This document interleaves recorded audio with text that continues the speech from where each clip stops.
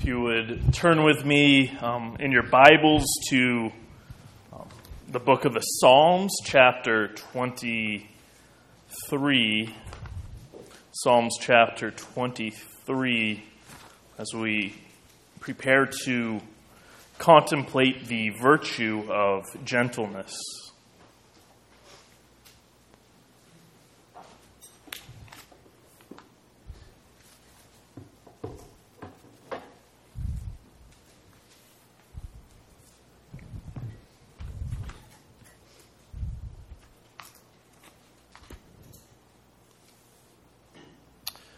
Psalm chapter 23, verse 1. The Lord is my shepherd, I shall not want. He makes me lie down in green pastures. He leads me beside still waters. He restores my soul. He leads me in paths of righteousness for his name's sake. Even though I walk through the valley of the shadow of death, I will fear no evil, for you are with me. Your rod and your staff, they comfort me. You prepare a table before me in the presence of my enemies. You anoint my head with oil, my cup overflows. Surely goodness and mercy shall follow me all the days of my life, and I shall dwell in the house of the Lord forever.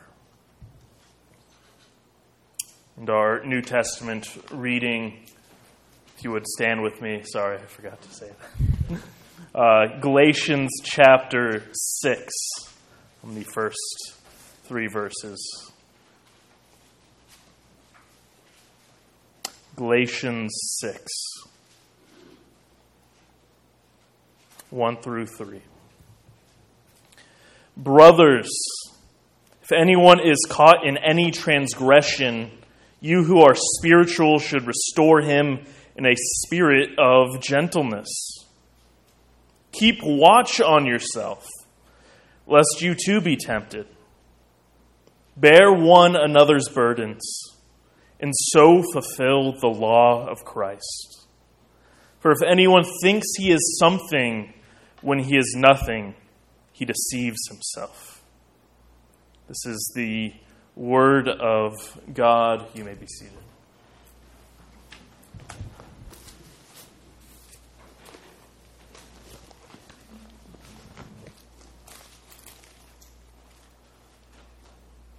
If you would go with me to the Lord in prayer before we begin. Heavenly Father, as we have read your word, Lord, we pray you would speak to us through it.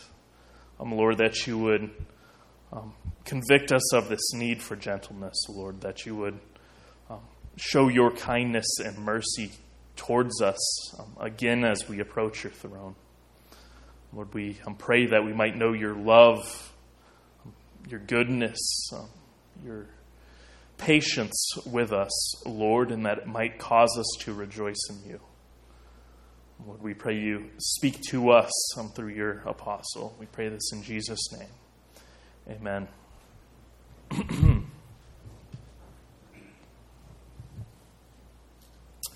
One of the marks of how healthy a church is how it deals with failure.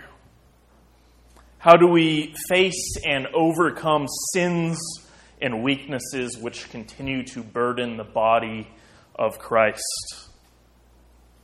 How can we face sins within the body of believers and not be crushed by them? First, I think this requires a commitment as a church to truth, to a particular truth, a truth in how we appraise ourselves and how we appraise others. A commitment to moving past all pretenses, all facades, that we aren't sinners. It involves facing the fact that sin is in the church and then confessing that fact to God. As Paul says in Romans, I do not do the good things I want to do, but I do bad things I do not want to do. Part of the struggle of every church is to learn this kind of honesty, this commitment to truth-telling, that sin isn't to be glossed over, it's not to be explained away, but rather it is to be acknowledged and confessed. That a church must not hide from judgment, but rather open ourselves up to God so that He may truly work in the body and in our life. A Christian response to failure must prioritize truthfulness, because it is in the confession of our failure that we open ourselves up to the grace of God.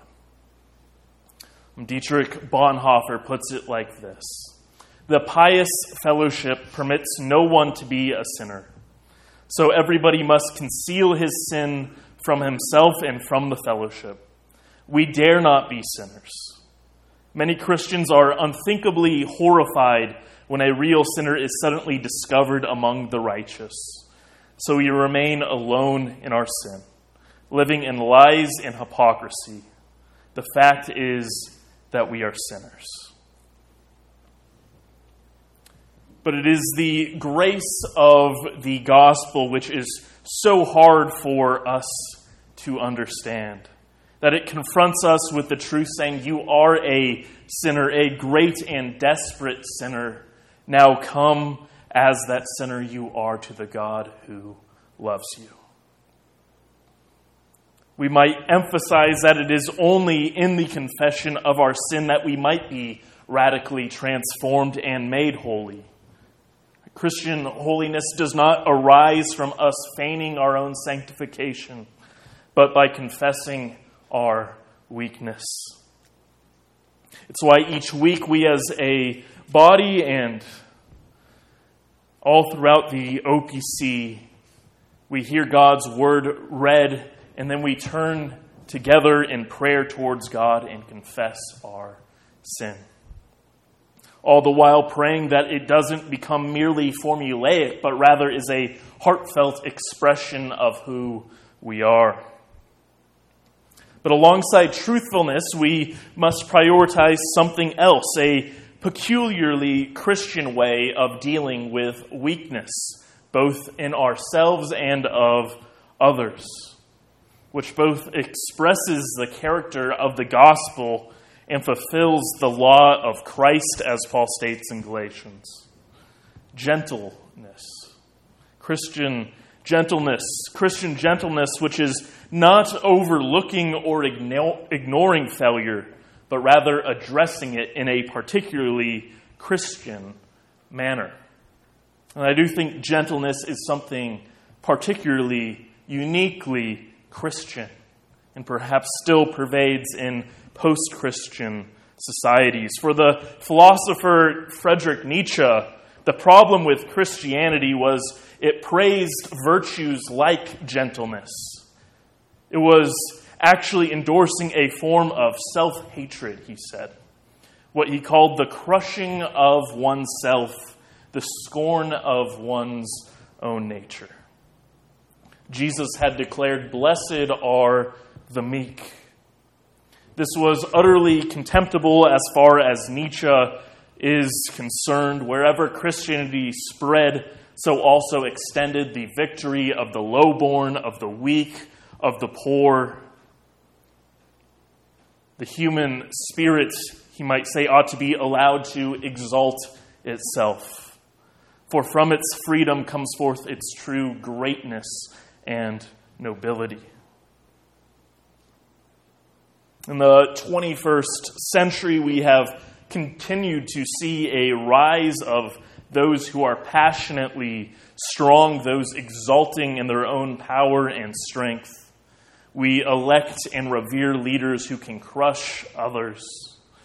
In our anxiety about the rapidly changing world, we don't have time for leaders who are gentle, who are patient. According to various academic management studies, we frequently promote narcissists and psychopaths within our workplaces. Time and time again, we forgive their arrogance. We bracket out their abuses of their power for the sake of their success because we feel that we need power to get things done. From churches to Wall Street to the halls of government buildings. And yet, into this context, Christ comes calling for us to speak truthfully and to speak gently. What is this gentleness we are called to? Christ says, "Blessed are the meek. Blessed are those who are humble. Blessed are those who are lowly." Commonly, I think we like to hedge what Christ says here as he says, "Blessed are the meek." We like to hedge it by defining it as blessed are those who are very strong and yet are capable of restraining that power. As Jordan Peterson says, those who have swords and know how to use them but keep them sheathed shall inherit the world, as he paraphrases Jesus' commandment. This conception of meekness, of gentleness, points us towards perhaps the athlete, the quarterback who can sling a ball 70 yards and yet has the touch to throw it 5 yards to a wide receiver running a slant. A ballerina whose muscles contain explosive power and yet at all times they withhold that power for the sake of elegance and beauty. This is an aesthetic gentleness. But is the same true of ethical gentleness? Is the same true of Christian gentleness? Is the same true of how we are to relate to other human beings gently? Right, the complication here is that to achieve such a version of gentleness, you need to have power in the first place. Does true gentleness come from having power but restraining it?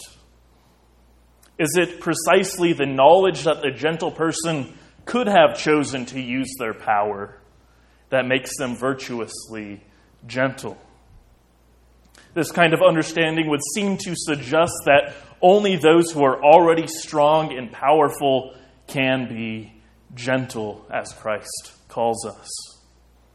Must we prize the gentleness of athletes, but not the disabled? Must we prize gentleness in adults, but not in children, in the rich, but not in the poor? What if I have no strength which I can conceal? Can I then be gentle? I think a corrective is then to see gentleness more properly by looking at the object rather than the subject. It is about how another person is treated, whether we are stronger or weaker than that person. When we treat someone gently, we don't seek to exercise power over them. To treat someone gently is to see their vulnerability and fragility, and yet not to crush them or break them. They may be physically, morally, emotionally, or spiritually vulnerable to us in any moment. We give them what they may not deserve, but as human beings, what they certainly need. This would look different in situations which differ and with different people. This is to say that gentleness is a form of love to those who are in need of it. In the church, it is the love of sinners with all their flaws, with all their sins, and encouraging them in the midst of darkness, in the midst of their most vulnerable moments, when either their sins or weaknesses are exposed, encouraging them with the gospel, encouraging them with their Savior, encouraging them with the reality that we too are stumbling and in need, and yet we too share that same Savior. As believers, we ought to be marked by a courageous Humility grounded in the knowledge that we are deeply loved by our Father in heaven, and that ought to be exercised through this virtue of gentleness towards those whom we come into contact with. What is gentleness? As it says in verse 2 here, it is the law of Christ, which means it is the law of love. The one who loves his neighbor fulfills the law, as Jesus says.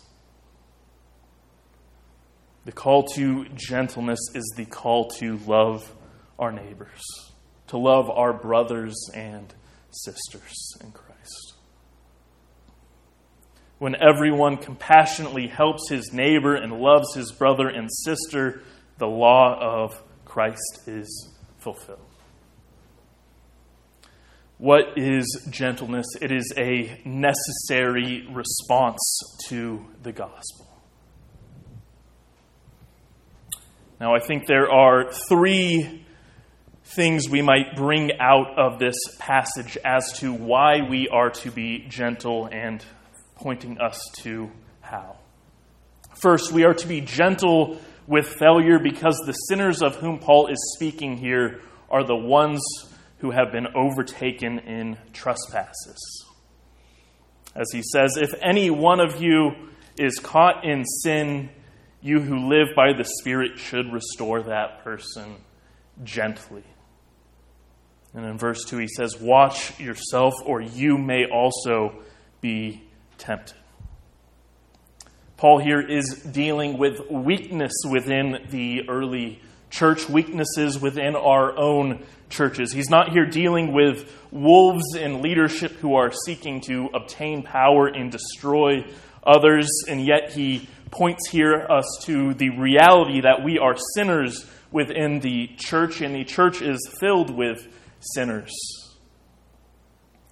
with weak people, with people who stumble, with people who continually fall into the same traps and temptations, people whom annoy us and annoy others because we have yet to be fully sanctified by our Lord and Savior. The truly gentle person finds their gentleness emerging when seeing the weaknesses in these other people, when seeing their vulnerability, when seeing their need and being moved by the love of Christ Jesus. When we see that a brother has fallen, let us reflect that he has fallen into the snares of Satan, Calvin says. Let us be moved with compassion and ready to forgive him. The language of snare, trap, temptation, it is all over Scripture. In verse 1, Paul uses this language of temptation. The point is that sin is the product of our weakness this side of heaven. That it is the result of us yet to be strengthened in the gospel as we will be in heaven. Theologian Michael Jensen says this: treat the weak and the broken with soft hands. It is so easy to crush another person, perhaps easier than we imagine. Those we meet may be deeply damaged and may operate from their hurt. To be treated with gentleness when all you have met in life is fierce, crushing aggression is transformative. This is especially true with that form of loving gentleness known as forgiveness. Why are we called to be gentle? Because we are dealing with the weakness of fellow believers. Second, why are we called to be gentle? We are to deal gently with failure because we must bear in mind our own weaknesses. Others are weak in the face of temptation in the church, and yet so are we. Verse 3, if anyone thinks they are something when they are not, they deceive themselves. Again, we are called to recognize the Christian life is not an achievement of human action, but rather it is a gift from God. To judge our brothers and sisters is to think we ourselves are righteous and might take the seat and scepter of God to usurp his throne and to sit in his place and to cast judgment. But in spite of our weaknesses, we continually find in our lives, and I know I do, that we are often proud, we are often self-righteous, we often gloss over our own sins while magnifying the sins of others. For a person looking on himself or herself through the spectacles of self-love, Ralph Cudworth says, we think every sin of ours a small gift to God, which he sees to be in himself to be far greater than he sees every small gift of God, which he sees in himself to be far greater than his truth and the truth it is, imagining mere shadows to be substances, molehills to be big as mountains. For as a man that is in love does not think the blemishes and deformities in his love to be ornaments that make her more beautiful, so those with narcissism are in love with themselves, dote their own gifts, judge the vices that they see to be in themselves as virtues. This again is our continual danger as believers. Believers who are being sanctified and yet are far more likely to think that we are far more sanctified than we actually are. Who are far more likely to praise some small good in ourselves than some great good in our brothers and sisters. Who are far more likely to minimize a sin we have done than to minimize a sin against us. We see this in the character of David. David, whom is able to minimize the sin of murder and adultery, and yet is so quick to judge this parabolic farmer who has stolen a sheep. I'm sure this same aspect was true in Judas as he betrayed Christ, and yet I'm sure he was able to minimize that sin until it was shoved in his face, and the reality of what he had done had overcome him. Despite our own frailty, the sad truth is we often do not treat each other gently. We could think of examples of cruel behavior, human brutality can be boringly routine in day-to-day life.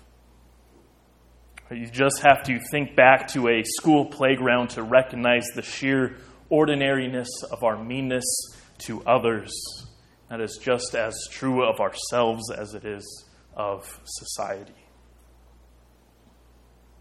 Why are we to deal gently with others? Because they are weak, because we are weak. And third, we're to deal gently with others' failure because we are to bear one another's burdens and so fulfill the law of Christ. We are to bear one another's burdens. As Proverbs 16 puts it, gracious words are a honeycomb, sweet to the soul, healing to the bones. As Augustine puts it, there is no surer test of the spiritual person than his treatment of another's sins. Note how he takes care to deliver the sinner rather than triumph over him, to help him rather than to punish him, and so far as lies in his capacity to support him. We are to bear one another's burdens. It is why we are saved into a body of believers, a body of sinners, because it is a body which can mutually encourage one another day after day as a communal life together allows us to pursue a Savior together who is greater than all of us, so that when one of us is weak, another one who is strong in that moment might lift the other up and show them a Savior who is stronger than all. We are saved into a body so that we might stoop down and show the gentleness of Christ to that individual in that moment. A Christ who loves sinners, who meets sinners and helps sinners. And yet the reality is that gentleness is often passed over because gentleness is risky. Each action of gentleness it asks the question of whether that person will take your gentleness and use it to stab you in the back, to abuse your kindness, to abuse your mercy and patience towards them. The reality is gentleness may not always be repaid in kind.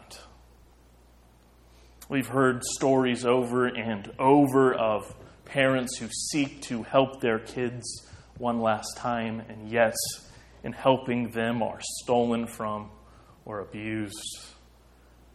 Countless stories of people inviting someone into their home, and yet having that home torn apart because of it. That gentleness might be met with scorn or hatred. Someone not asking for help. Gentleness is not always repaid with gentleness. Gentleness is often despised. Gentleness can be used by a person filled with hatred to gain position, to gain power. And an act of gentleness is often perceived of as weakness and seized upon by the ruthless. Which is why true gentleness does take strength. Not physical strength, not monetary strength, not the strength of power, but rather the strength of trusting in Christ, that we might put aside self-protection and hope and trust in the possibility of a different kind of world in our Savior. To be gentle takes courage to hope that gentleness runs with the grain of the universe rather than against it. That the Lord of the universe is indeed gentle and will reward gentleness. That the hatred and greed and power which so often pervades society isn't what characterizes the world that God created, but rather a corruption of it. And how can we know this but to look at a Savior who is gentle to sinners? The reality which Scripture points us to is that Christ is our judge, that Christ stands over the entire world, over the entire universe, and reigns and rules and will cast judgment upon each human deed, upon each reality. But that he is gentle and that he is merciful. Thomas Goodwin, the Puritan, said this, that your very sin moves Christ to pity more than to anger. His pity is increased the more towards you, even as the heart of the father is to a child that has some loathsome disease. Whereas one is to a member of his body that has leprosy, we do not hate that member, for it is his own flesh, but the disease. And that provokes him to pity for the part affected all the more. Hebrews 5:2 says that Jesus can deal gently with the ignorant and the wayward. The point is that Jesus deals gently and only gently with all sinners who come to him, irrespective of the particular offense, irrespective of how heinous it is, because he loves his children. When we sin, we must bring our mess to Jesus because we know he will receive us gently. Because we know he will receive us in his mercy because we know he will not cast us aside, because it is he who died for us. It is he who covered us in his blood. It is he who bought us, who freed us from our sin, who freed us from our misery. Dane Ortlund, in his recent book, Gentle and Lowly, said that rather than dispensing grace to us from on high as if God is apart from us, he gets down with us, he puts his arm around us, he deals with us in this way just as we need. He deals gently with us. Do you realize that God stoops down to you in your sin, in your rebellion against him? And as we confess our sins, in the very place where we are, he comes and he gathers us to himself. That in our muck and misery, he has embraced us so that he might help us.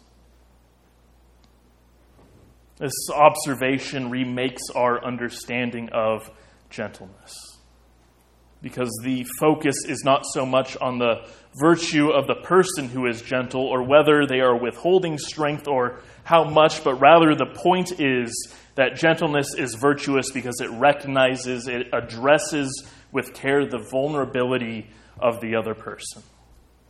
Christ shows us how gentleness is essentially a form of love, and as the Father has loved us, so we are to love our brothers and sisters in Christ. If we have not love for our brothers and sisters, how can we say we have experienced the love of God?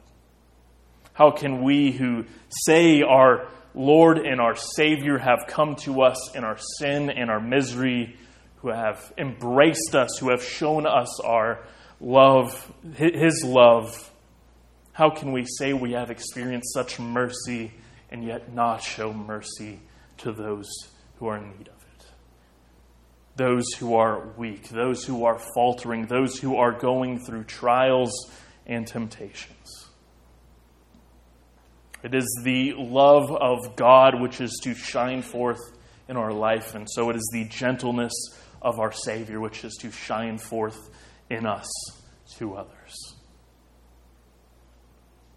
How can we as a body, how can you here at Resurrection deal with the failures of others in your midst? How can you deal with risking to expose your own failures before others?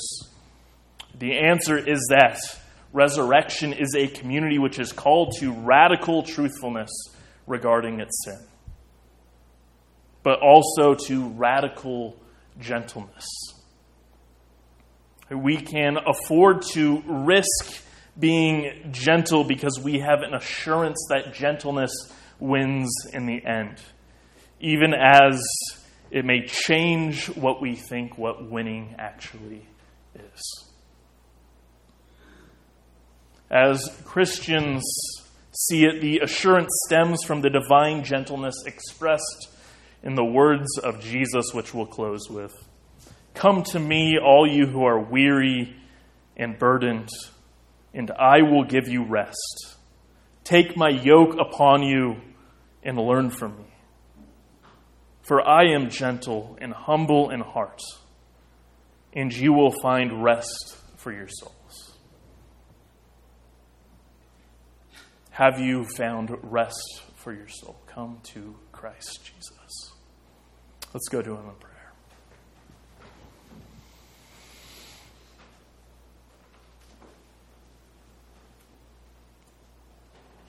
Heavenly Father, we hear the words of Christ, words which express your own heart. Come to me. Come to me, all who are weary and burdened, and Lord, we are those people. Lord, we are those who are in need. We are those who are strung out by the weight of evil and all the pains of this world. Lord, we are those who are exhausted by our own lack of strength in the face of the darkness, Lord, in the face of our earthly toil. And yet, Lord, we hear you beckon us to come, Lord, and we pray you might give us the grace that we might come to you. Lord, that we might be given the grace to seek your face, Lord, that we might be given the grace to grab hold of you because you have grabbed hold of us. Lord, we pray, Lord, that in you we might find peace, that we might find rest. Lord, that in our Savior we might find the love which we have been seeking. And Lord, that because we have experienced such love and mercy, Lord, that we might pour it out on others. Lord, we pray that you might fill us with your Spirit, Lord, that you might hold us to yourself. We pray this in Jesus' name. Amen.